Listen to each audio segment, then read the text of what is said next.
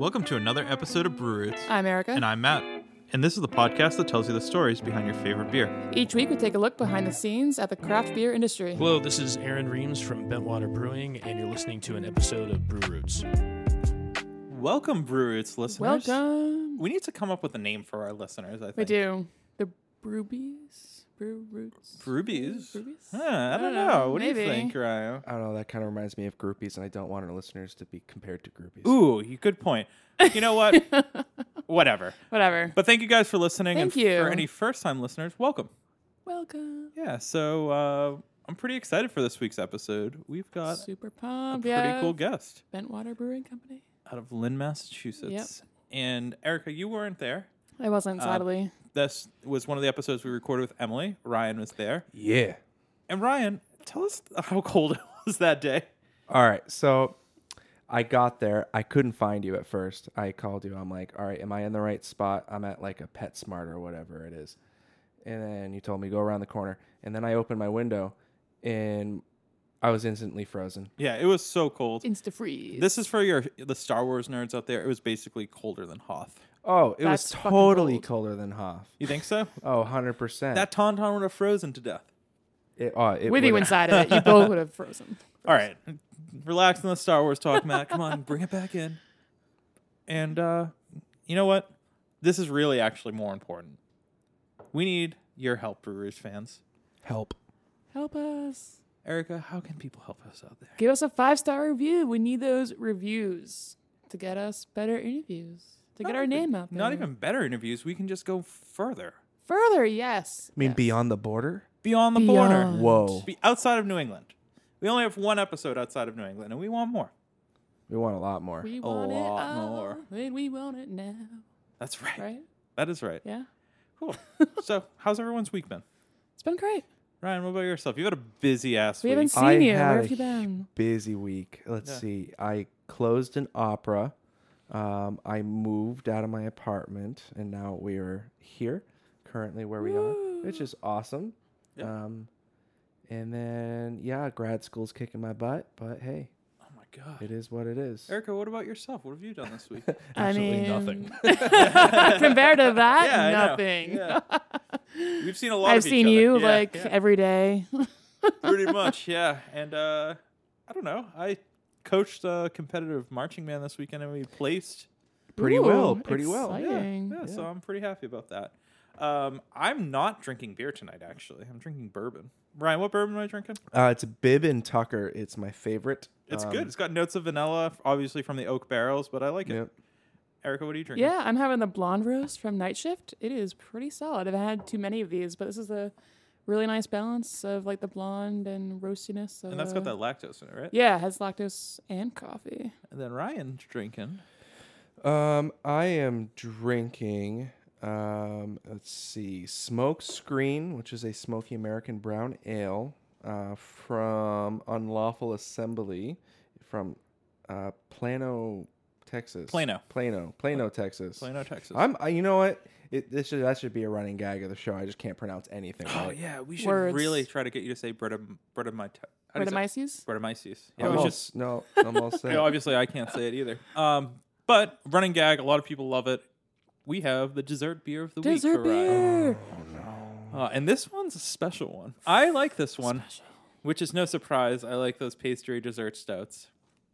Ryan, you want to set the listeners up? Yeah, so it's from Pipe Dream Brewing from Londonderry, New Hampshire, and I've had a lot of stuff by them, and I loved every single one.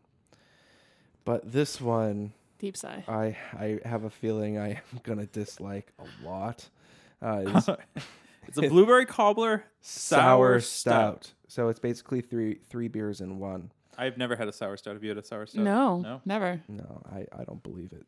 They've gotten something wrong in there, but I don't know yet. Well, Ryan. So anyway. Ryan's already cracked it just to smell it. And Yeah, you should have seen my face. Yes. It was like Erica trying the Priceless. bourbon. It was priceless. all right, take a big gulp, swish it around, tell us what you think. I'll swish it around. Oh, No, I'm just kidding. God. Don't swish it. Oh yeah. Okay, so Ryan's obviously we don't have video cameras. Ryan did He one made of the those. face. Yeah, it's I like made the face. like Yep. a baby trying broccoli for the first time. Like It's It's gross. Oh. Oh. Aw. I like it. Tell us why you don't like it, Ryan. Give us some. You give it Description constructive words. feedback. Yeah. All right. It tastes fake and artificial, like those cheap pies you get at the I don't know Cumbies. Okay. Cumberland Farms, for those who don't know, that's like a local gas station chain. Yeah. That's why I think it's gross Okay. because it tastes like it's from Cumbies. Any redeeming qualities of it? I like the sour. You like the sour? The very like short period of time where I taste sour, it's great.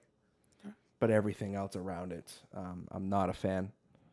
Well, this is Okay. par for the course for Ryan. Ryan Yeah. does not. This is a disclaimer. Ryan does not like Disclaimer.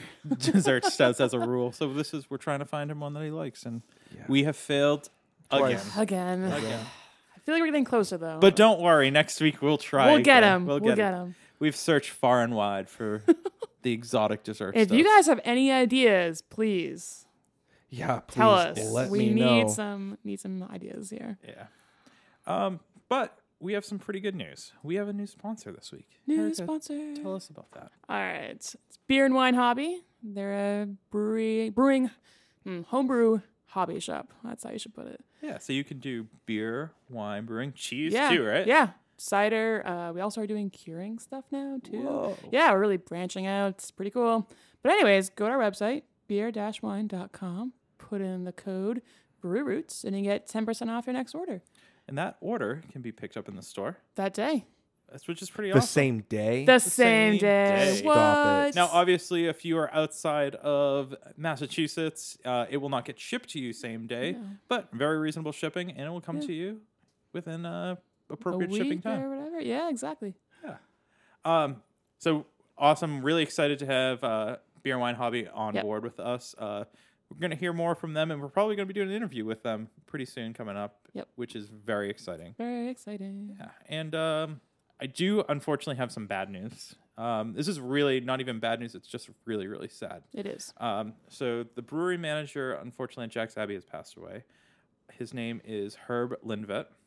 He left behind some young kids and a wife. He has been at Jack's Abbey since 2013. And the family set up a GoFundMe page. So we're advertising the GoFundMe page to hopefully raise some money for the family. Help them out. Yeah, in this awful time. I can't even imagine what that family's going through. When I first saw the news, we're pretty connected online, and we saw posts on Instagram, like tributes and stuff. So we've interviewed Jack's Abbey. The beer that I love from them he's had a hand in. So really, really sad. The GoFundMe page is going to be in our bio. Jack's Abbey also is brewing a beer. We got we reached out to Jack's Abbey, who confirmed that they are going to be brewing a beer, and all the proceeds from the beer will be going to the family as well. That is more information is to be determined. Hopefully, by the time this episode even airs, there's going to be more about that. So, if you can contribute to that GoFundMe, Every little bit helps. That would be Even awesome. $5. And, Anything you can do. I'm excited to have that beer. Yeah. And contribute that way as well. So, sorry to dampen the mood for our Brew Roots fans, but this is important. This one kind of hit home. Every the industry episode helps out each other. yeah, you know, and so. every interview we talk about community and Yep. how it's a small community, and a lot of people were affected by this. We saw Brienne from from Notch. Everyone was making posts about Herb, so pretty sad stuff. On a broader note, we have a new format for all of you listeners. Yeah, and we've collected a lot of user data over the months. We've and heard your feedback. we are deciding to do something a little bit different. Erica, you want to share what we're going to be doing? Yeah, we're doing 3 interviews a month and 1 content episode. That's actually going to help us out immensely. It's Content gonna be huge. episodes are so hard to do, and They are. we love Ryan loves them. we love the interviews because we get to meet new people and fun. hear new stories. Yeah. And we know you love them too. So look out for that. We're still going to do 1 content a month, but that allows us to even have a better content episode. Yeah. So it's not so. I'm going to say the word Thrown forced. together. I felt like it's Yeah. forced or thrown together. Yeah. Yeah. And I know Ryan agrees with that. Mm-hmm. Yeah. See? He agrees. And It's a lot. It's a lot to go through. I can do the interview separate yes. than the recording session we have here. Mm. So content episodes are it's a lot. Yeah. So we're really excited to make that announcement here on Brew Roots tonight. And we hope you are too. Yeah. I mean, more episodes, like more interviews. More It's interviews, going to be more breweries. really fun. Many Great. more breweries. I'm excited. Share the fun.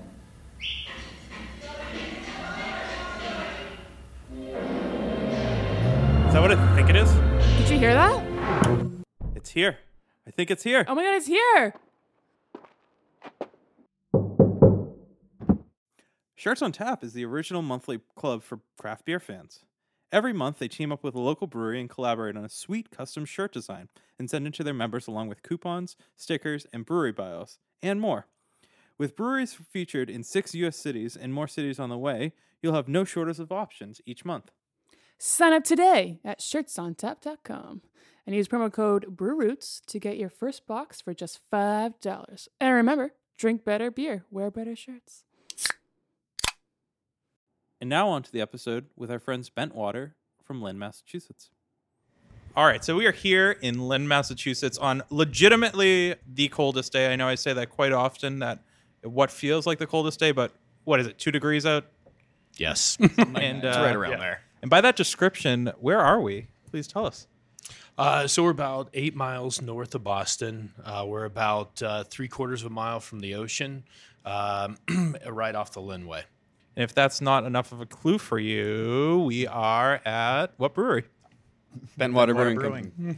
Excellent. Awesome. And we are joined here today with... Hi, my name is Aaron Reams, president and co-founder. I'm Adam Denigola. I'm the head brewer. Zachary Nicastro, brewer. Excellent. And we always ask this question to start off the podcast. We know who you are, your roles here, but what's your first memory of beer?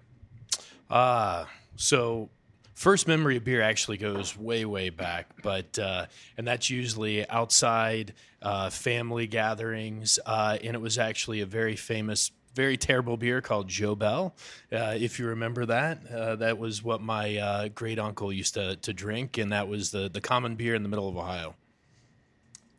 Going way back, my first memory of beer is my dad giving me sips of Coors Light when we mowed the lawn when I was a little kid, riding on his lap on the riding lawnmower. First memory beer for me is going to be pretty much the same. Young Miller Lite. My grandmother's all Miller, the rest of the family's Coors. Big point of contention. Where did you guys grow up? Tell me a little bit about where you're from. So I'm from Ohio, Friday Night Lights town, Bell Fountain. Actually did a lot of research, but also baled hay and played football. My wife actually was a cheerleader at the high school that we went to, so I've known her for an incredibly long time. I'm actually from Farmington, Connecticut, so I'm a transplant up this way. I moved up here about 5 years ago at this point to start not working here, but working in beer. But kind of the same as Aaron. I mean, I grew up playing football, lacrosse, that kind of stuff, so... I'm from Gloucester. Apparently, I'm the only really local one. Fishing town. My dad worked on the wharf. And, yeah, kind of wound up getting into beer just from working in the restaurant industry in Salem and getting more into the beer side of it than the food side. Mm-hmm. And how about for you guys? What was your original plan? Usually when we talk to people, their plan A wasn't opening a brewery and brewing beer. So what came first? Actually, so for me, science came first. And so there was 2 different situations in my life that actually brought me towards beer. So being in Columbus, Ohio, I'm an Ohio State Buckeye. And so you have a huge Anheuser-Busch facility there. And when I was in my MBA program, I was first introduced to one of the managers. He actually ran the 3rd shift. They do millions of barrels a year. And he was the one that actually suggested, with a science background, molecular genetics, to maybe go into brewing.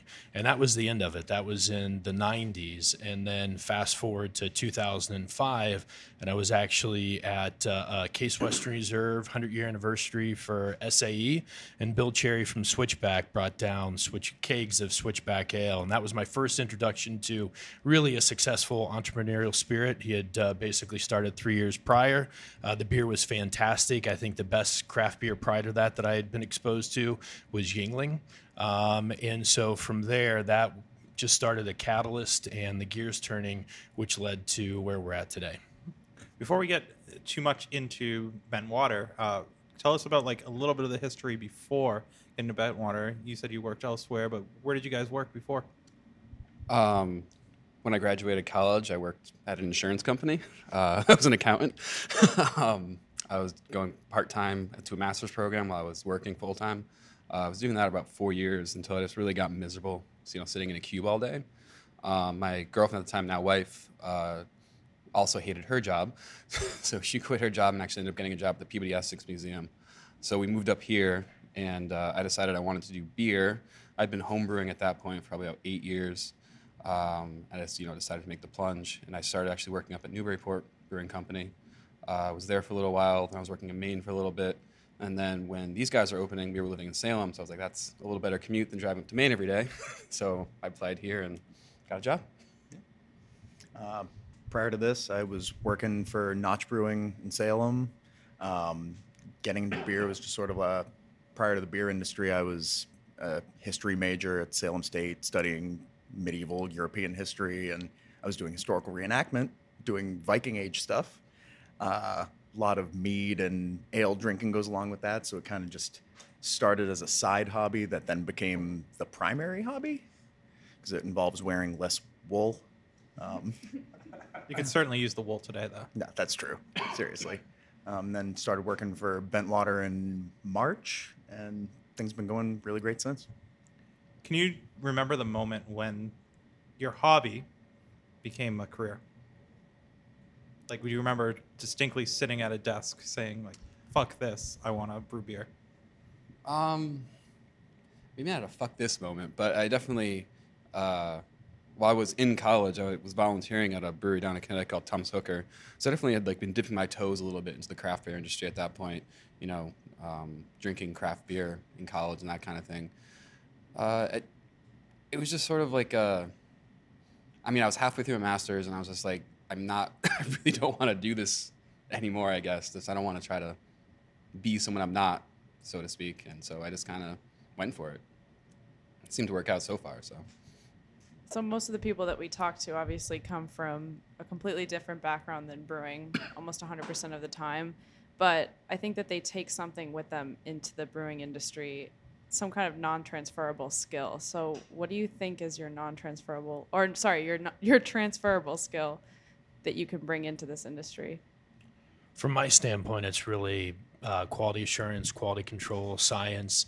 So again, I started in the labs at a very young age at The Ohio State University, and I've been involved in biotech for several decades. And attention to detail, consistency, focus on, everything that will make sure that you end up with a beer that you have in your mind and that you can do it over and over again. So, FDA really has zero tolerance for something that's going to go into a human body to be adulterated. And so we've really, especially on the drug side, so we take that application and really apply it to what we're trying to do here as well. Mm-hmm. Mine's sort of along the same line, attention to detail. I mean, you can't keep books without paying attention to details. And I think that really goes along with what he was saying, just about making sure everything's in order, everything's done right the first time, and consistently done the right way. And I think that's a super important thing that we pay a lot of attention to here.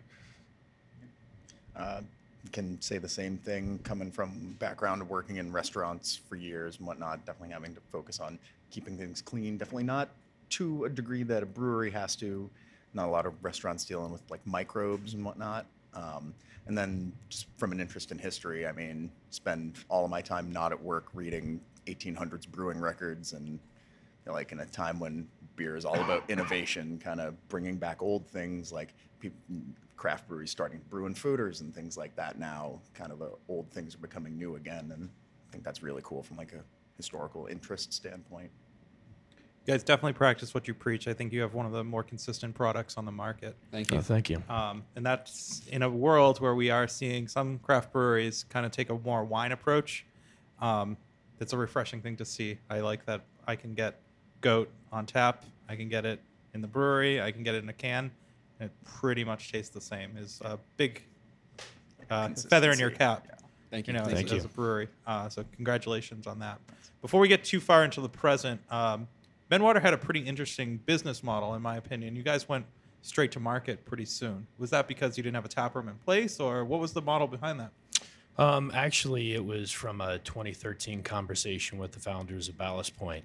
And they basically said that if your liquid's good and you believe in the liquid, then fight the hard fight. Go out into the marketplace and, try to win tap lines, win shelf space. If you want to be, if you have aspirations of growing in size and becoming meaningful, you have to be able to win a local market. So build a brewery for manufacturing. The tap room is secondary to that. So they basically said, determine whether you want to make money out of the front door or the back door. And so it really, formed the model that we had to go out aggressively and try to basically deliver the message, let people see the passion, allow us to interact with customers on a regular basis, and then, fight against the, large distributors, small distributors, et cetera, for shelf space and limited tap lines in certain areas down in Boston. You started off with not too flashy of can art at first. You've migrated to pretty awesome can art. How was it trying to compete against the domestics during that time? What year did you say? 2013 is when you were competing? Or? No, we didn't launch really until December of 2015. So it was 2016. So we're 3 years young. So competing against those more domestic and having six packs, how did you guys compete? What was the business model at that point? Really the labels get people to take it off the shelf. I mean, I thought that we have a very differentiated label from right out of the gate. And really the liquid keeps people coming back for more. The geometric shapes, everything ties back into the science background, whether it's the molecular hop or, just bent water. It's, in kind of the science behind, water. But the goal with the can labels was to hopefully, have them look like they're moving on the shelves based on the colors and the geographic or the geometric orientation of the patterns. Yeah, I have to say I did pick you guys up in a store without really knowing that you were local, just because the cans looked kind of flashy and cool. And then I found out after the fact that you were based out of Mass. But I'm curious to know kind of what went into the thought behind it. Do you guys work with an artist? Like, where do you get the art from, and where's the inspiration? Yeah, so one of the other co-founders is Mike Shaughnessy, and he happens to work as a creative director for an advertising agency, and he's worked with a lot of large name brands that are national, and he really wanted to make sure that we had something that was differentiated relative to what was currently on the shelves. Mm-hmm. That's great. I want to talk a little bit about the product. So we're talking to the head brewer, right? Yes. What's your process for coming up with a recipe, and how do you try to kind of put your own twist on things? So here we do a very collaborative creation process. It's not just me and Zach, the people making the beer. It's Aaron. Aaron knows how to brew. Aaron's a very knowledgeable brewer. And then it's also, the sales team and our marketing team coming in with what, they're seeing in the market, and then coming to me with being like, we need to do something like this. And then we kind of sit down and decide how best to approach that, idea of what we need to hit. From there, I mean, it's a lot relying on what I've brewed before, what Zach's brewed before, what Aaron's done before, experience with hops, experience with different grains. I mean, it's kind of, basically work together to come up with the best product we can possibly put out. Do you ever solicit feedback from people, like customers, friends, family? So, yeah, when we were developing Sluice Juice, we did, I think, 8 or 9 test batches that we released in the tap room. We actually handed it out with a questionnaire, and had a couple quick questions, just like, what do you like about this? What do you like about this? And I think it had descriptors that you could circle on the bottom of it, just kind of like, what do you think are the best descriptors of this beer? And that ended up going back through our process and ended up with what we have on tap today. What's some of the best feedback you've gotten that maybe has impacted a product? Very critical feedback, right? If I think about just some of the conversations that I've had, early on with, what I consider, industry influencers, whether it's the Alstroms, et cetera, in those early days, and just talking with Jason, for example, about really focusing on the flagships and dialing those in, just a constant improvement. So, I mean, we're looking for, very critical feedback. I mean, it's a highly competitive market.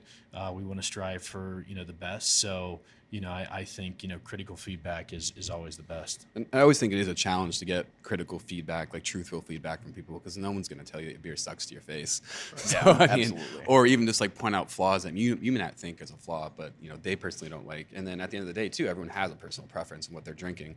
So it is a difficult line to figure, make a beer that appeals to a lot of people, but then also take that feedback in and be like, is this useful information that I'm getting back?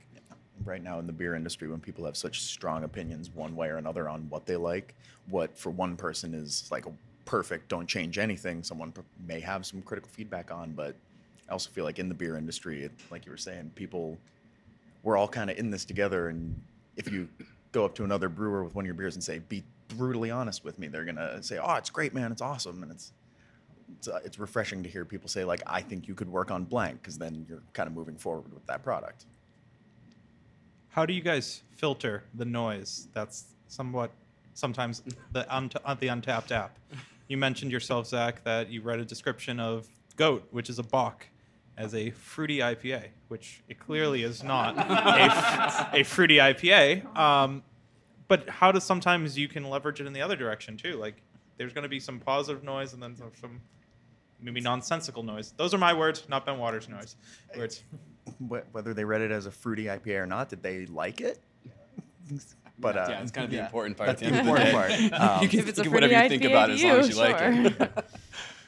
it. For a long time, when I first started working here, I was working at Craft Beer Cellar in Swampscott as well, and would solicit opinions from a lot of people, and most of it was very positive, but there were a lot of kind of like it definitely is, a lot of it is noise that you kind of have to filter out, where people don't realize what goes into making beer, so you kind of have to get past some of that, of someone being frustrated when a certain beer isn't available because they don't know that those hops aren't available or something like that is. But Yeah, and I mean too, it's like there are definitely trends going on in beer right now that you can chase trends all you want, and I think some of them maybe will stick around, some of them won't, and I think that we just need to keep doing what we do best, and then on the side check those trends out. But at the end of the day, you just got to stay true to what we're doing here. Yeah, and I think that's the biggest thing, is to having a very clearly defined path, knowing exactly where you want to go, and then just making sure that you're prosecuting against that goal every day. And if you're not taking a step forward to achieve that goal, then you're taking a step back.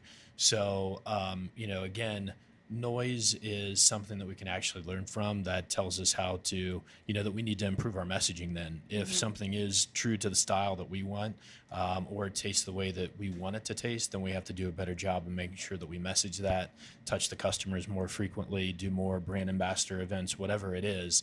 That's really the the conclusion, is when we do have noise, is that we just need to improve some other aspect of the business possibly.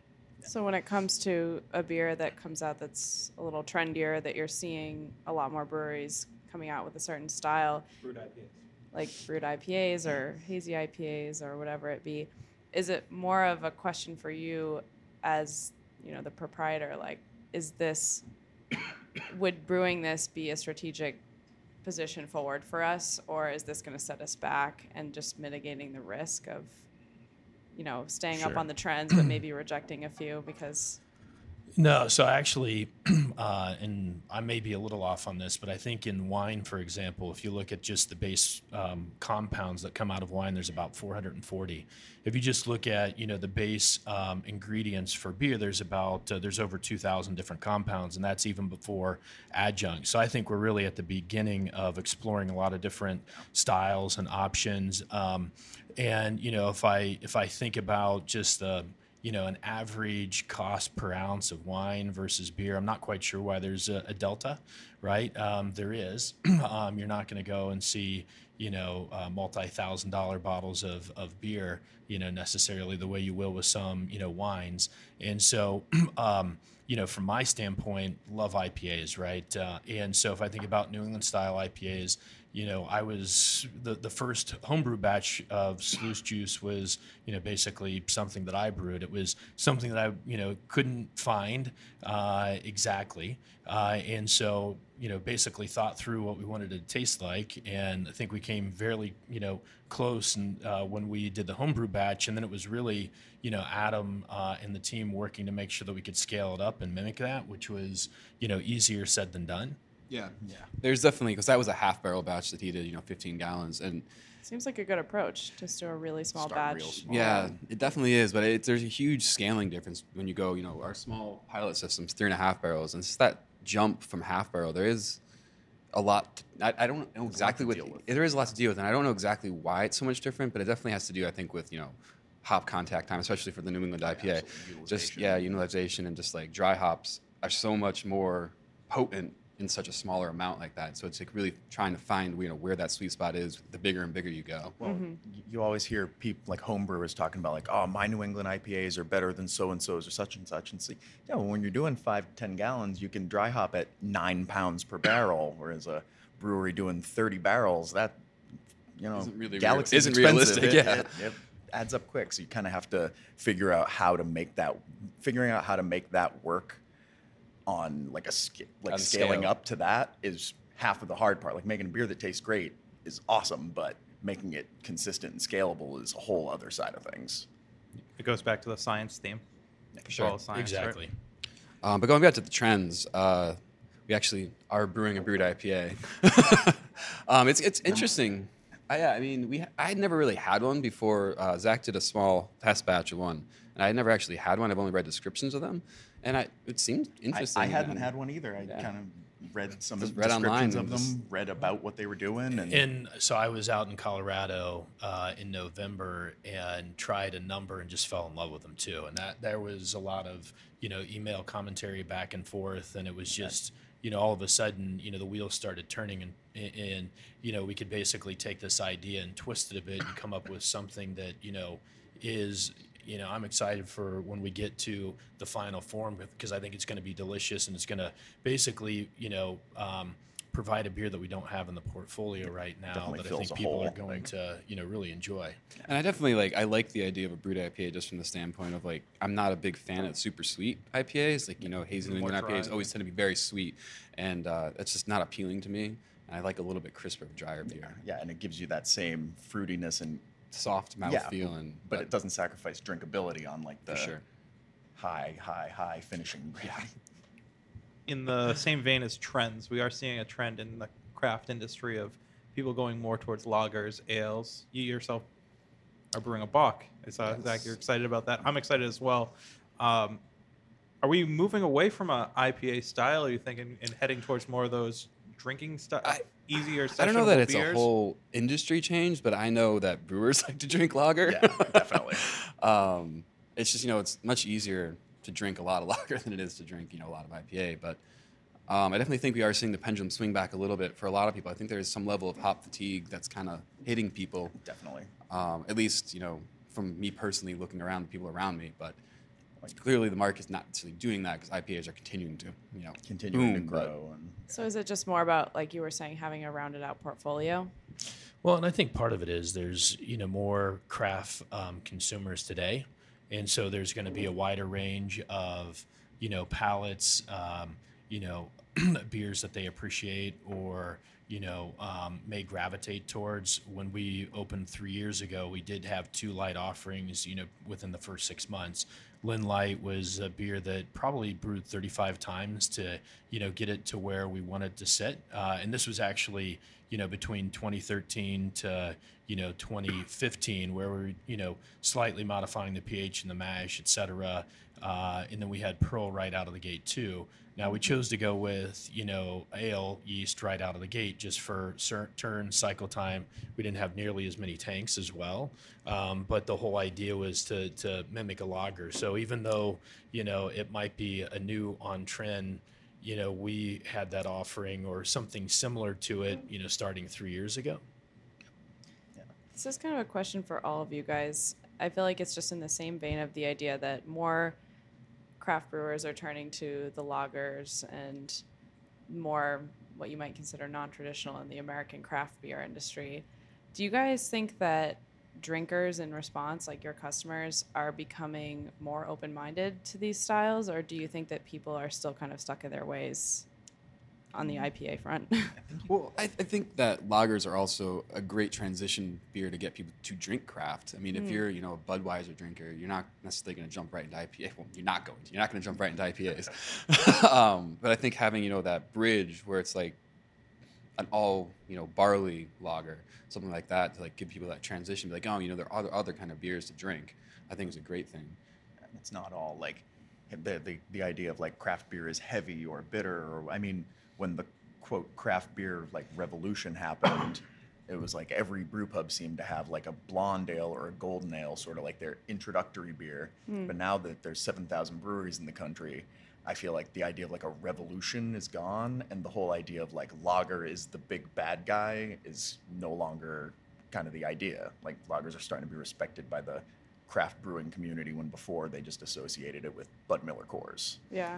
Yeah, and I mean, too, we can look at a couple of different things, too. I mean, you've had Shinerbach for a long time, Yingling I just mentioned.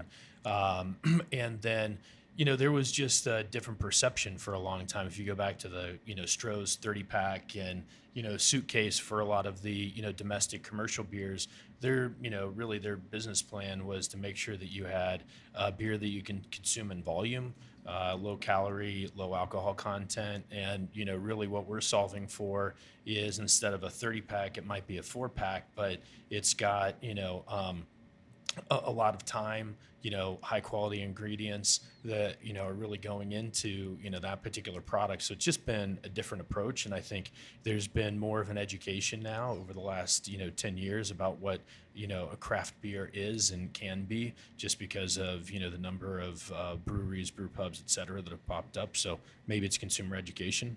I mean, going off that, I think that there is sort of a growing appreciation of just traditional, German style brewing or Czech style, lager brewing, and it is a lot more difficult than people think it is. And I mean, to make such a simple beer, it has to be, flawless. Like any flaws in that beer are just gonna pop out right at you. And there's nothing to hide behind at all. And when you have a 3-ingredient beer, it's So I think there definitely is a growing appreciation of that traditional brewing style and brewing heritage, I guess. And that's probably us contributing to the lager swinging back. Brewing's becoming like the tech industry. Everything's ever changing. It seems like everything's fast paced. How do you keep up? Is it research? Is it word of mouth? Is it constant? Both. Lots of drinking.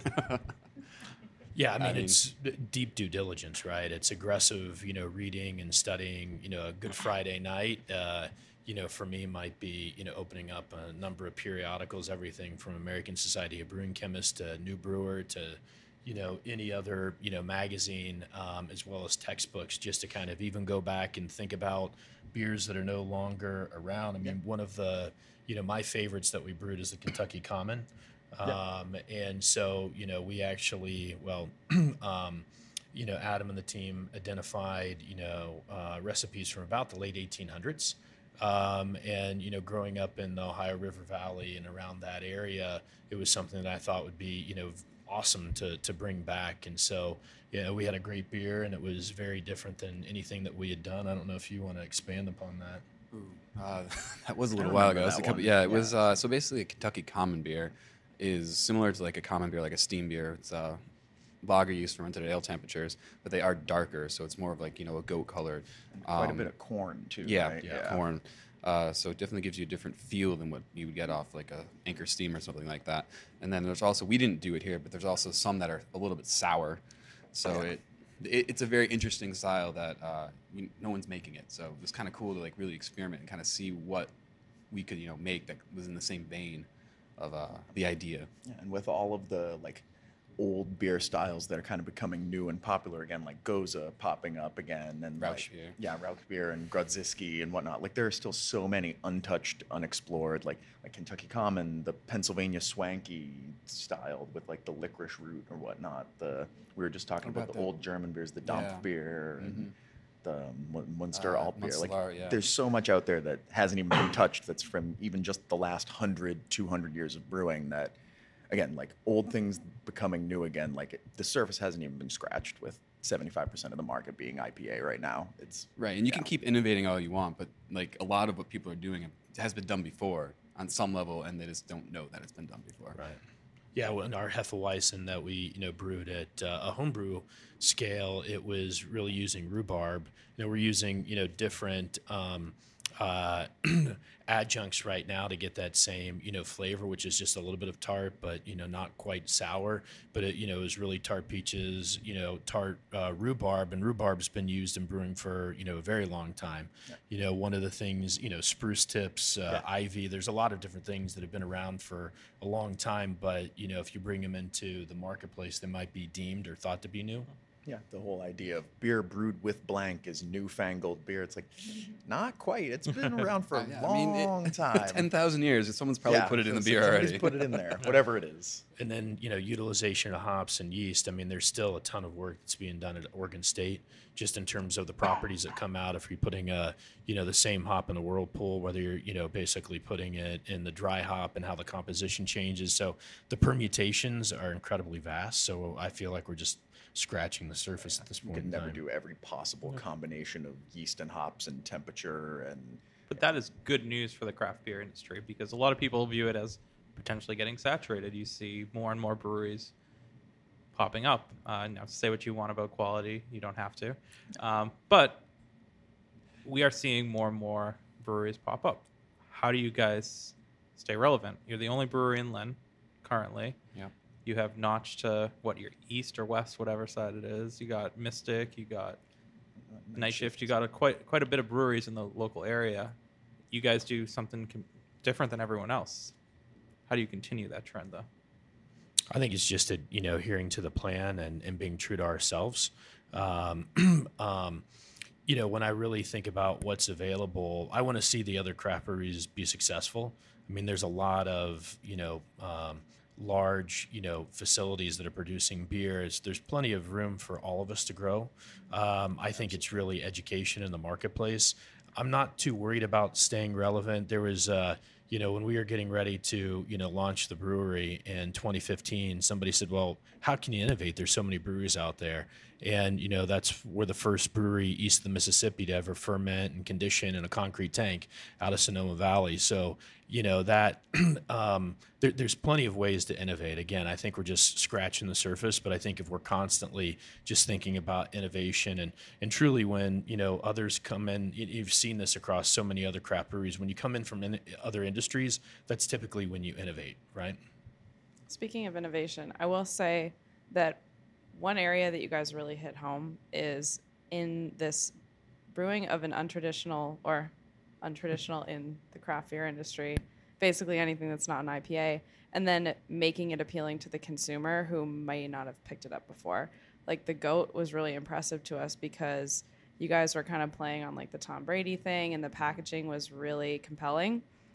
But it's a style of beer that most people would be like, oh no, if they knew what it was or if they, had too many biases toward it. So I feel like that's one area that you guys could keep on doing your thing because it's impressive. I mean, we actually, before we released Goat this year, we had a discussion of whether or not we should make it into a pale lager, just to kind of go with what, you would want to traditionally drink during to drink during a football game. Mm-hmm. And I'm glad we didn't, because I think, this year's Goat is fantastic. Yeah, and I think great.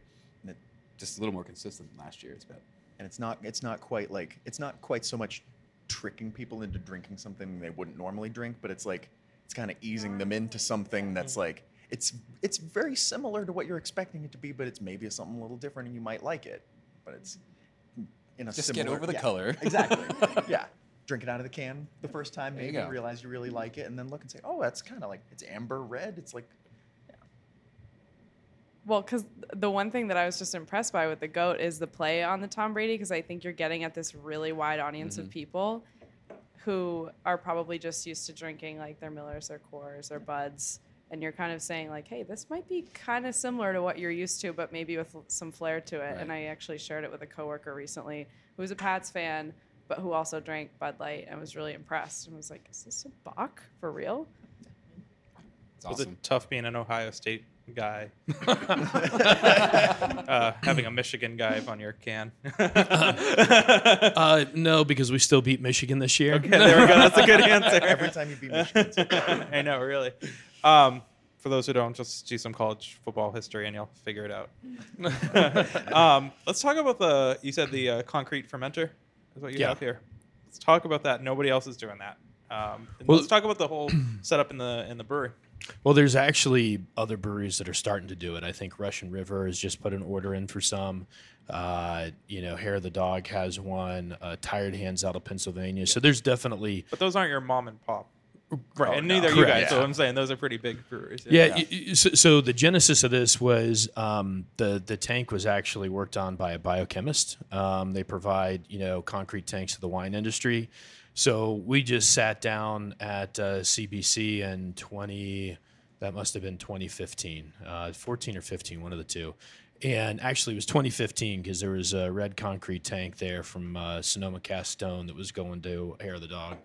And so we're just talking about the properties. I mean, a lot of it's new. I mean, I remember when I said, so, how should we use this? And he's like, well, that's what you need to figure out. Yep. But there are some properties you'll get, some sulfur, some calcium.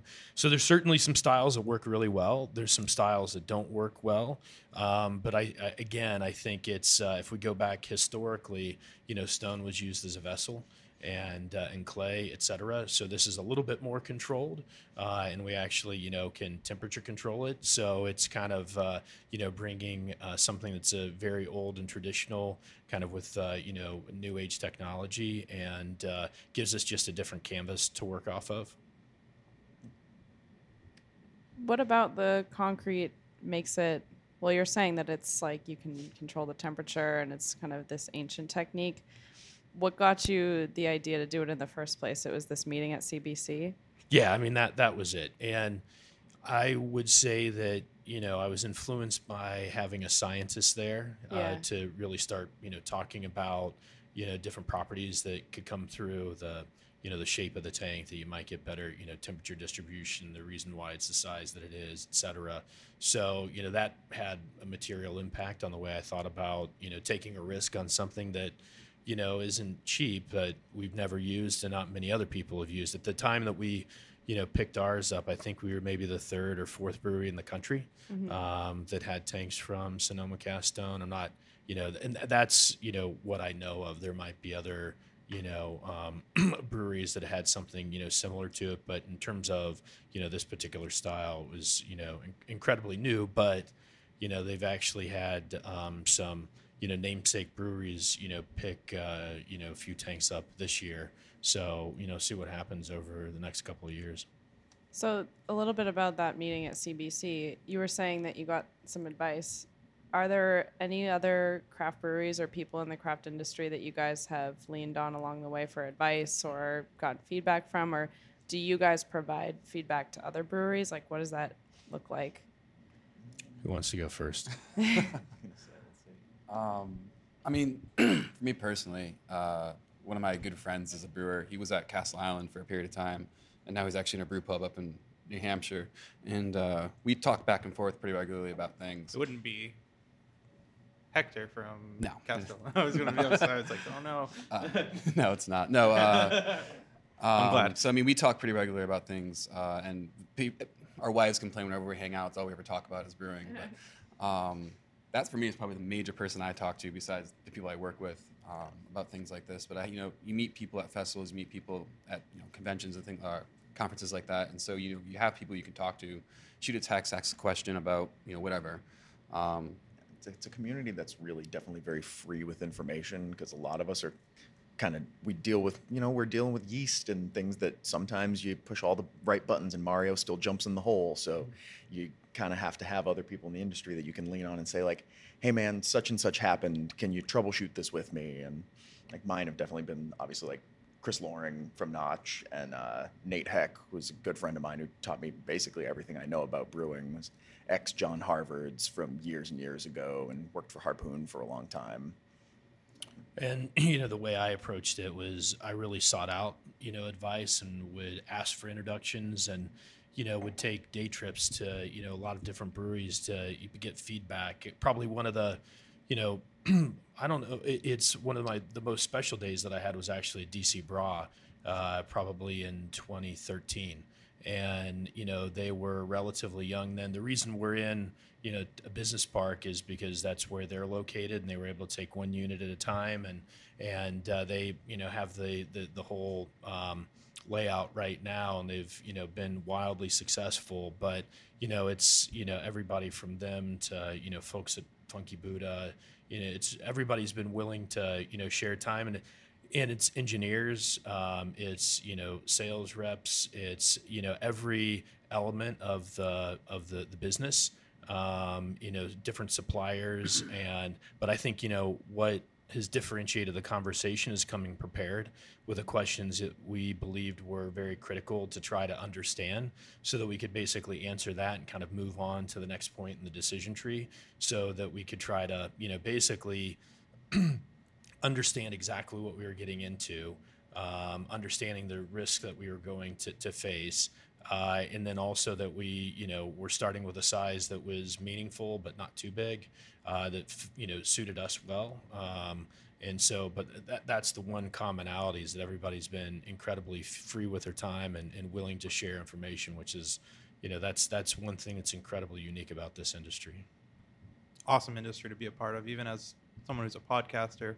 For you guys to spend your Monday evening just to do this, we appreciate it. And appreciate anyone that comes on.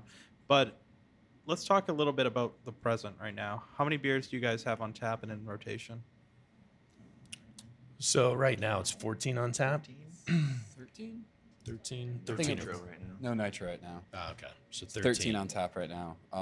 Regular distribution, I think we have 6. Yeah, and right it's, you know, there's some fluctuation in what's available because we're capacity constrained. So Which is a good For the problem. moment. yeah, for the moment, for the moment. Until we get our new tanks online, we're sort of Yeah, so riding the line pretty you close. know, by March we should have the new facility, you know, close by, you know, up and running, and then we'll deconstruct the current brewery and put in a larger brew house as well. We can go into more details on that. Yeah. But you know, certainly the goal at that point in time is to really expand the portfolio. At times we've been limited to really Thunderfunk, Sluice, and that was about it for a couple of months this year. How about those beers? If people want them. Yeah. That's, No, those I IPAs. was pumped when I saw Jolene again. I was like, yes. love Jolene. Yeah. It's a great beer. Can we talk about, like, just the quality that you, I mean, like, really, what goes into it? Is it the water, or is it just attention to detail? I think it's everything, right? It's all important. I mean, if you know, turn around and take a look at, you know, that particular machine on the bar, you know, that allows us to measure our, you know, seams, you know, down to 1/1,000th of an inch, you know, to the spectrophotometer in the lab, and then also basically the head of QA/QC came out of Shire Pharmaceuticals, so he was in QA/QC for 7 years. So we take it, you know, incredibly serious. I mean, there's many stories and case studies in the industry of, you know, companies that had, you know, that one bad batch that really started to change the way people, you know, perceived. And right now there's zero tolerance for that because it's so easy to move on to another brewery. You know, so certainly, you know, water quality is, you know, absolutely one of them, but I think it's really attention to detail, you know, in every, you know, step of the process. And we try to set release criteria that is, you know, reasonable. So we'll go and talk with a large brewery that's doing somewhere around 50 to 100,000+, you know, barrels a year, as well as folks that are running QA/QC at Anheuser-Busch. But then we have to, you know, come back to reality about what we can actually do given the, you know, number of individuals we have working here, and then the equipment that we can afford, right? We can't mimic New Belgium, for example. So it's really attention to detail across the board. I don't know if you guys want to add to that. Well, I just think that it's fairly unique for a brewery of our size to have a QC dedicated person. So we have a person on staff whose basically only job is, you know, do quality checks throughout the day, which is, I think, a big factor in why our beer ends up being so consistent. It's a good job to have. Some days. He has a lot of fun in that lab. I see him in there a lot. So, But then I think also from mine and Zach ends, it's we do pay a lot of attention.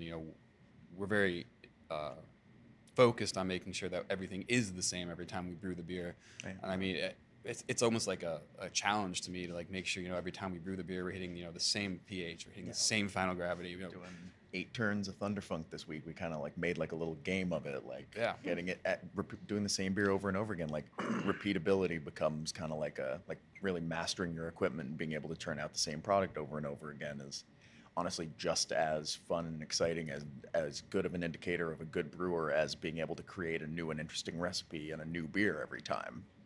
And I think that's a testament to these guys because that's the type of brewer that would really succeed here is somebody that is technically oriented and sees and understands how difficult it is to reproduce beer. Also, we make sure that it's okay that if it doesn't meet our criteria that it can go down the drain. I mean, those are the tough decisions for Brian Ferrazzani, who runs the lab, is when you've got a very large tank full of beer, we're capacity constrained, and but I tell them that it's okay, make the call. It sounds like there was a time this summer where we had 2 batches that just something was off, and it wasn't. It could have probably gone into cans and it would have been fine, but it wouldn't have been exactly the same as the prior batch, and so it was a significant cost, especially finished beer. I mean, it was all the time, attention, and all the cost, dry hops, all the dry hops, it's expensive So to make. But we actually sent it down the drain because it didn't meet our expectations. That's what I was actually about to ask you. Is there a time when they discover that something's gone wrong? Like, what does it look like? Is everybody just kind of running around? But you're saying, like, in that case, you might have to pour it down the drain. Is there some way that you might be able to save it? I mean, you can definitely try, but at a depends certain when. point, if you catch just have a certain party with things it, or? early enough, try it out. And I mean, I think the most recent batches that we had to dump was a batch of Thunderfunk. the glycol. Yeah, the glycol system, we lost power, so we didn't have any temperature control in the fermentation. So it was like fermenting in the skyrocketed. 90s, and it's just not good. So like that thing, they didn't have a dry hop in it, so we just like, oh, that's bad fermentation, and just dumped it.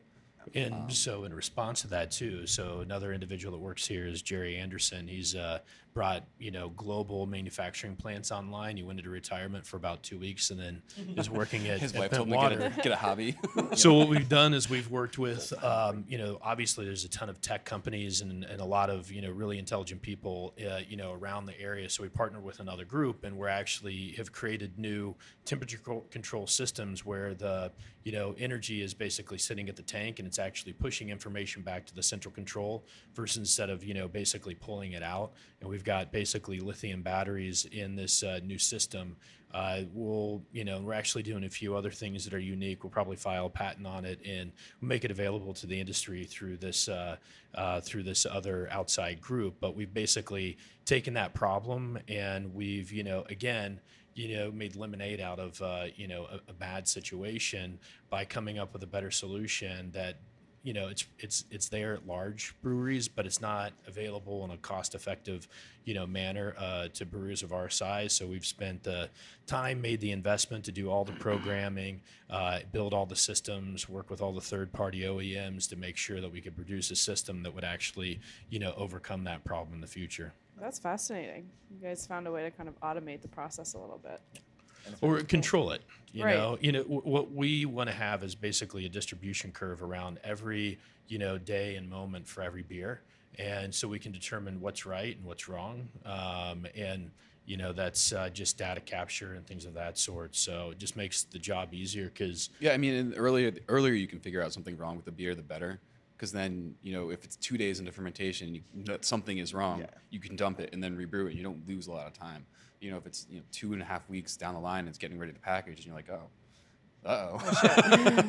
and then you just lost that 2 weeks, and now you have customers who are expecting a product, and you don't have it now. Right. I was going to ask, like, at what stages are you testing? Is it end to end? Every day. Every day. Every day. Every process, every step. Yeah. So you've been teasing it. What's next for Bentwater? So what's next is so what we have right now is a 2-kettle 15-barrel brew house made by Mark's Design and Metalworks. So they make it's U.S. source steel, made out in Or in Washington, and they provide a lot of brewery equipment in Oregon all the way down to the West Coast. Ballast Point, Anderson Valley, Stone, many others. So Jack's Abbey has some of their tanks. yeah, so really high quality equipment. The story of that was my wife actually set up a meeting for me to go meet with them when I was at CBC, and I think 15 was when it was out in maybe Portland, Oregon. But they had 750 barrel fermenters that were going down the highway. There were 16 of them, I believe, that were made for Ballast Point.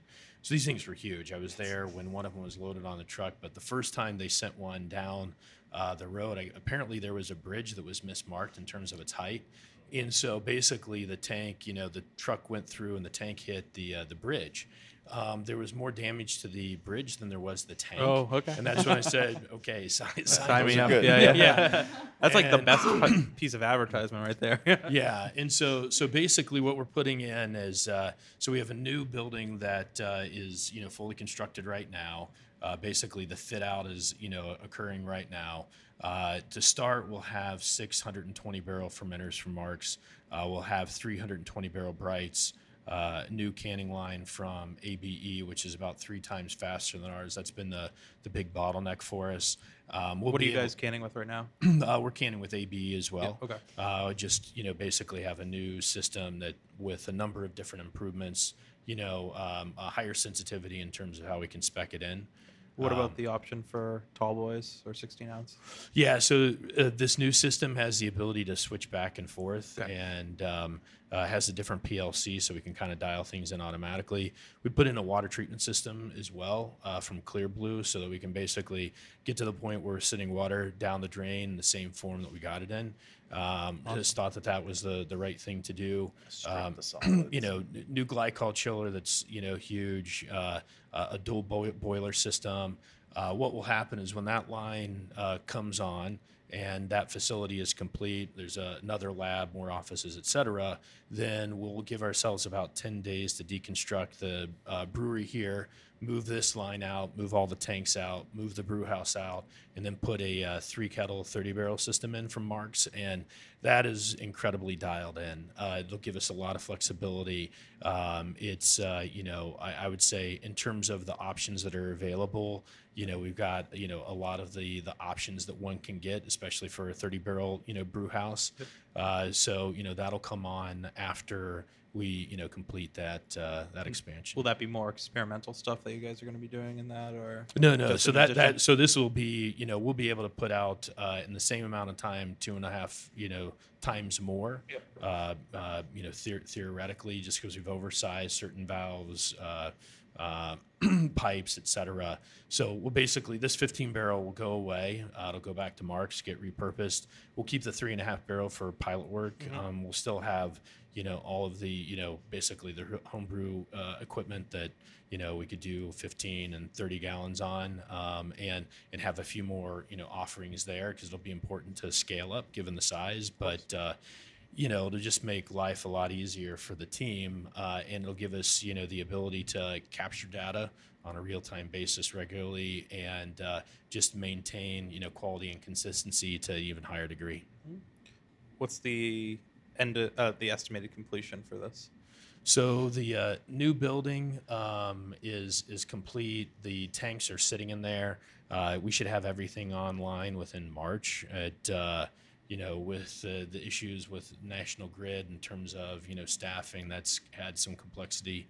To our delivery date for that building, and then we'll get everything dialed in there. And then we'll choose the right time to actually put the brew house in. So, Marks is fine with, keeping our, equipment out on the West Coast till we're ready for it. But, when we feel, the time is right that we can execute this, because it is not a trivial situation to deconstruct this and basically rebuild it in 10 days and have it online, fully functioning. So when I built the brewery that you're in right now, we went from ground to glass in 12 weeks. It's probably one of the faster builds that I've ever heard for a brewery. So we're basically, going to be able to, work under a very tight time frame, pretty much around the clock to get that achieved. It's basically after the close on Friday, between Friday to the, kind of following Monday, that's the time frame to deconstruct and basically get everything back online. So not a small feat. Absolutely not. Good luck with that. Thank you. We're gonna need it, I I'm think. glad I don't work for you guys right now. This is my favorite part of the podcast. Kind of get to know you. These are like the goofier questions. But the first one I'm going to ask is, talk about the first moment that you saw your brand in a store or someone wearing your gear and what that felt like. Yeah, that was, awesome. It was actually a picture that came over from Shoebies in Marblehead. And they just have a good relationship with one of our other co-founders, which is Chris Crawford, that runs sales. And so if I go back to 2015, so I've had melanoma 6 times, 2 times invasive. So I was actually in 2015, we had the real bad snowstorms, if you recall. Oh, yeah. And so I had been diagnosed again with invasive melanoma in January of that year. So after that happened, it really puts... The reason we run hard is because really, for me, time is of the essence, right? If you want to basically get a goal achieved, you need to move as fast as you possibly can, because you just never know when anything's going to happen. So because the weather was bad, I drove myself down to MGH and, went ahead and had the surgery. I should have probably had a driver back, but, told him I would be fine. And so as I, got into the Jeep, I called Nick Menino, who is basically now a partner, but he happened to be a fraternity brother, as well. And I asked him if we could do it, basically strike a gentleman's deal, and had about, 30 minutes. And so, and I'm abbreviating the story, but between the drive there and home, we basically, we had already spoken a number of times, but I said I wanted to put a brewery in your business park. And so we basically made an agreement. We actually didn't get the lease done until I actually absolutely needed it for the TTB. And even though we had, work well underway, but I remember calling the guys and saying, like, this is the year. We're either doing it or we're never going to do it. And so this is going to happen. We're going to launch this year. So that was in February of 15. We didn't have drawings. We didn't have subcontractors. We didn't have equipment. We had nothing. But I was able to, work and actually meet lead times on, tanks and equipment. If you remember, too, some places were stating that there was a year lead time on tanks being fabricated. But Marks was kind enough to find a spot to get us fit in. And basically... just really studied every detail. Every Tuesday we had a 3-hour meeting going over the blueprints with all the subcontractors, to the point where they actually just had it memorized and were like, why are we doing this? And it became second nature, because when we actually came across issues, they could address that, but everything else was still moving very effectively. And that's how we were able to go from, really dirt to, ground to glass in 12 weeks. I brewed the first beer on November 16th.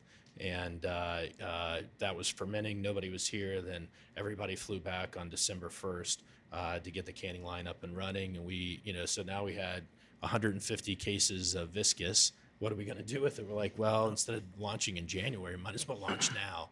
And I was so caught up in the moment that I didn't even, think about what was occurring. And then all of a sudden, that text came across. I'm like, wow, did it. Yeah, it's real.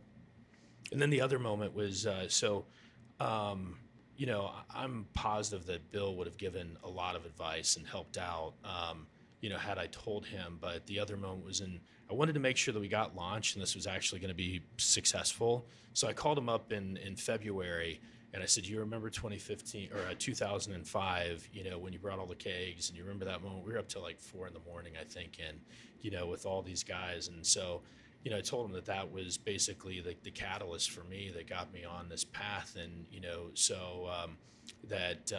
he had really been my inspiration for Bentwater. And so when I called him and told him, and it's like, it made his day. But it was nice to be able to say that, achieved the goal and got out of the gates. And now, to me, it still feels fragile, even though it's 3 years young. Or 3 years old, depending upon how you look at it. But it's, I think we've done a pretty good job, and and really getting into the marketplace and building a solid brand. Well, I've worked at a couple different breweries. I've had different experiences seeing, beer that I've had a hand in on the shelf. But for here, I remember they launched. He was brewing in November. I came on in March of 16. But I remember going into Vin and Liquors in Salem or Swampscott. I think it's Swampscott. And just walking the back case there and seeing Viscous, Thunderfunk, Lin Light, Pearl just in the case. I was like, wow, I made that beer, which I thought was really cool. But when I was working at Newburyport, I was working on the canning line, and I remember canning with Greenhead or Meltway IPA or whatever it was, and then just walking into a liquor store and being like, looking at the date on it, be like, Yep, I that was canned that me. one. Yeah, it looks like a good one. That's That was a good batch, though. But it's always exciting to see, something that is like, well, it's a creative process. So, it's like seeing art on the wall that you made. It's cool. Very cool. yeah. For me, it was leaving here in my Bentwater gear and going to work at Craft Beer Cellar and seeing someone picking up Bentwater off the shelf and coming to buy it and saying, "Oh, you're wearing the shirt." I'm like, "Yeah, I was there 6 hours ago putting that beer in the can, so it's fresh." Yeah. That's awesome.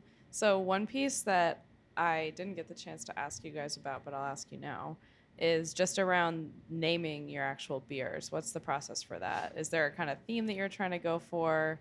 Do you guys just take it to a whiteboard and... I have a very long running list of names. Yeah. Just Spanning much but time. Yes. I just basically, whenever, for me personally, whenever I hear something that I think sounds cool, or I just write it down. Something And that then, strikes a yeah. particular. And then from there, I guess it just becomes like people just throwing out names, coming up like what sounds like it'll work for this, what'll work for this, and then eventually just kind of, it seems like it's just like, well, we need a name because we need labels, so someone pick something. Yeah, and it becomes a matter of either like you say, "Oh, such and such would be a really good beer name," and then you find the beer that's going to be for one day, or you have a Yeah. beer that's done like, "Oh, well, what's it like? Let's brainstorm. Let's throw some stuff at the wall and see what sticks." I Yeah. just got the final call. Well, it's probably as varied as the styles and individuals that work here. I mean, so before this all came about, we had annual tastings where I would have 15 different beers and tasting notes and things of that sort, and they would get named, and some of those names would work in a commercial setting, a lot of them wouldn't, but Relic was actually one of the names used for the Imperial Stout that had been brewed for a very long time. Lin Light was new and really trying to pay homage to the city that's really supported us. Same thing with Sluice Juice as well. With Sluice Pond. So it's pretty varied. Thunderfunk doesn't have a history. It was brand new, Just a cool and name. it just really It worked. sounded cool. Yeah, Just sounded cool cool. name. And then- In the same vein of names, Bentwater, is that a play on a molecule or?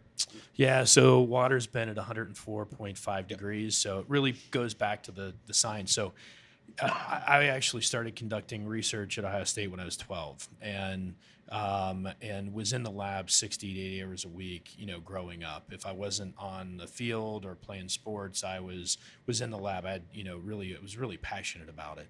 And actually brewing, I thought everything was already understood. When I found out that, you go and try to look at white papers and it's really green field, that's actually what drove me towards the industry. So, if you take a look at our, logo, the molecular hop is made of benzene rings, electric is, really paying, homage to that field. So in the whole idea was, when we were, brewing, so Mike Shaughnessy, who's the other co-founder, he's like, wow, I love the fact that you can, bend this, water into an elixir, a beer. And that's really kind of, was the beginnings of the idea, and it worked, very well for us and really paid tribute to science background. A lot of the, folks that work here, one way or another, they love science. Any Plan B names?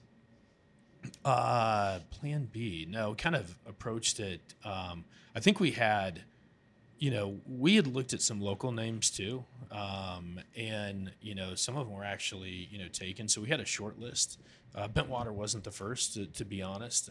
What was the first? I believe so. One of the names that was thrown around just to kind of play to the industrial side of the city was Tarbox, and that's actually a name that it's a family name that's been around. And I believe there's basically what it was. I think there was a very small brewery that was trying to get off the ground that was Tarbox Brewing, and so we actually we looked at a lot of different names and explored a lot of different ideas, but Bentwater seemed to really speak to us and our background the most. And when we really brought it up, we're like, oh, it fits really well. Rolls off the tongue a little bit better in my opinion. Yeah. All right. So, what are you guys drinking at home? What's in your fridge at home? Let's see. I definitely got a lot of goat in the fridge Yeah, I definitely right got now. that. I think I got some Fat Tire in there. Red Tape Lager, Jack Abbey. I was gonna say I got post shift pills for snow shoveling. That Yep, was crucial. That's a good one. Yeah. Probably some PBRs knocking around in there. Yeah, for me, it's a lot of Sluice, Thunder, and then some. Listen, there's a lot of fantastic breweries, and try to support as many as I possibly can. But You can only drink. You can only drink so many. Yeah, There's only so many hours in the day and calories one can That's afford. right. Before, yeah. You mentioned PBR. Is there a guilty pleasure beer that you guys have? Banquet beer, Miller Coors. Lite. You know what? I used to, right? And I think now I literally drink our beer the vast majority of the time. And I don't, I absolutely love it. So if there's, I do like to drink, Shinerbach every once in a while for Great nostalgia. beer. Yeah, I love Shinerbach. It's not even a guilty pleasure. But it's not really guilty. It's like it's not really a guilty Yeah, pleasure I guess though. Miller Lite's not a guilty thing. It's like, you're proud of it. It's I mean, there's the business side of it, but at the same time, that it's from a it's brewing exactly what it's standpoint. supposed to be. It's a beautiful beer. I mean, Yeah. it's I'll drink, Coors Light every once in a while. And that was the other beer. After Joe Bell kind of went away, Coors Light became the family, beer, I think.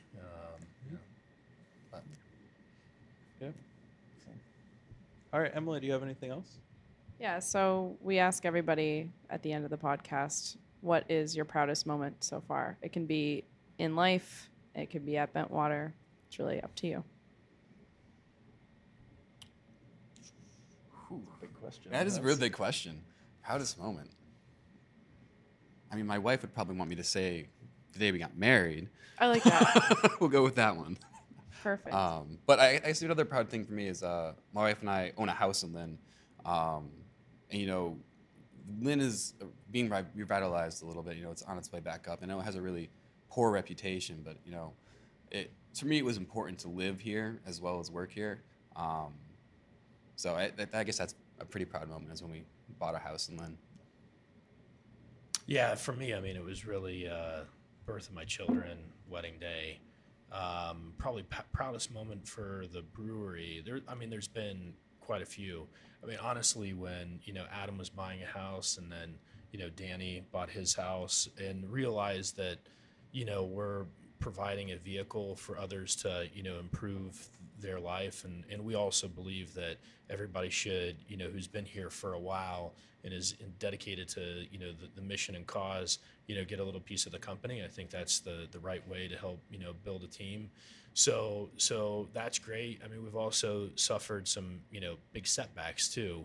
We had a flood twice in 10 months, and but the first time that after I was the first guy in the business park to come and make sure that the electric was shut off and things of that sort. Wasn't trivial to shut down tanks, but to see 45 people show up to help you out over the course of the weekend, and we powered through what most people would give up on, and we were back up and running by basically the following Monday. So that was a pretty proud moment, and I also think too, this has done a lot for the city, and I think just because we have a different soundbite on what Lynn is great and has been great, and I think there's a lot of upside from here. And I think it's an industrial town, but it has a ton of momentum behind it, and seeing, how some of the people in the city or, those that work for the city or even work for the state, how they get excited about, just kind of something new and exciting, for the city. That's been, fantastic as well. Yeah, I mean, just for the city, like with Beyond Walls doing what they're doing downtown with lighting and the murals. And I mean, just since we've opened, there's been, a explosion, it seemed like, of, small artisanal shops opening up in downtown. I mean, there's One Mighty Mill. It's a flour mill. They're making flour and making bread in downtown Lynn. And excellent pretzels. Oh, and excellent pretzels. You should check them out. Yeah, Zach, what about yourself? For me, I mean, I definitely got to mimic Aaron. Say, my daughter's 14 months old, so the fact that she's like even real is still incredible to me. But with the company and within beer, I mean, even I was before coming into work for a shift here one day. I was with my daughter and my partner at Christopher's Cafe over on the Swampscott and Lynn line, and I had my Bentwater Carhartt on. And as we were leaving, a couple of older gentlemen, probably in their 70s, came up to me and were talking about how great Bentwater's been for the city and how they come with their group of older gentlemen friends all the time and come and sit at the bar. And that was very cool to me, that it was like, I had lived in Lynn for a little while, and I love this town. I always have, and I don't get the bad reputation, honestly, at all, because every town has some less desirable parts and has some great things about it, and kind of makes up a part of the whole. But it was cool that someone who had lived in this town for their entire life was excited about what we were doing here and what we were doing for the town and providing something that had never been here before, and that they were able to appreciate it. Was awesome. Those are all phenomenal answers. Thanks for sharing that with us. Before we go, where can we find you guys locally? Everywhere. General location, like where we are, social Everywhere. media. Yeah. Yeah, so if you actually go to bentwaterbrewing.com and go to, where we're located, there's a map there. We're in, since we're off season and a lot of the places on the water aren't open, we're in about 680 locations right now that's currently active, and that goes up to the 700s when, the spring turns. And, we're continuing to push hard. We had to stop opening accounts just because of capacity constraints. So that will, expand. But, there's some breweries that have done a fantastic job making sure that they took care of their backyard. And, they're in 90% of the locations, so everybody can easily, access the beer. So, our goal is to be at that 80-90%, of all spots that can sell beer, have us as a choice, and then, make sure that we're putting liquid that's desirable so that people actually, want it. So I think we have to be able to do that to be able to grow and expand with some level of confidence that, we're not just fooling ourselves about what the demand looks like. So, start small, and, we do have big aspirations though long term. But you can also find us at our tap room. Yes. We're located in Lynn, obviously, 180 Commercial Street. It's a little hard to find, but we're in the Pet Express Business Park. So if you see Pet Express, turn, and we're all the way in the back. So you can see the neon sign outside. Very, very lit up and very obvious. Yes. Are you guys on Instagram, Twitter, Facebook? We are, yeah. Facebook, Twitter, and Instagram, Bentwater Brewing. Robin's always posting things, posting stories, what's coming up, what's coming out, what events we have going on. That's great. And we also have a newsletter you can sign up for. It gets sent out once a week-ish. Oh, and SMS texting. What number do you text to? So you can text beer, actually. So you can text beer to 57682, and then you'll get on our SMS text list. So text beer to 57682, and then you'll automatically be signed up to only get one text a week, but it has the highlights of what's going on in the tap room and what we're releasing. That's awesome. You guys are the first brewery we've ever talked to that does text updates. This is great. I would actually check my texts over my email newsletter, so that's pretty cool. 98.7% of people do. See, I was like, I know he's got data. You'll have to include a Brew Roots episode dropping on that text service too, I'm sure. Cool. Well, thank you guys so much for taking the time out. Like I said, it is literally the coldest day out. I looked at my phone. It's 2 degrees out. So let's get home. Let's enjoy a beer and get warm. And let's hope that we talk to you guys again in a year, because I Well, can't wait to see where you're at. Well, and thank you for coming out too, especially in this cold weather. It's a brisk night, so Very icy. appreciate that you have a ton of breweries that you could talk to. So we really do appreciate that you chose to come and spend some time with us. Yeah, thank you very Thanks much. all around. Thank you. Cheers. Cheers.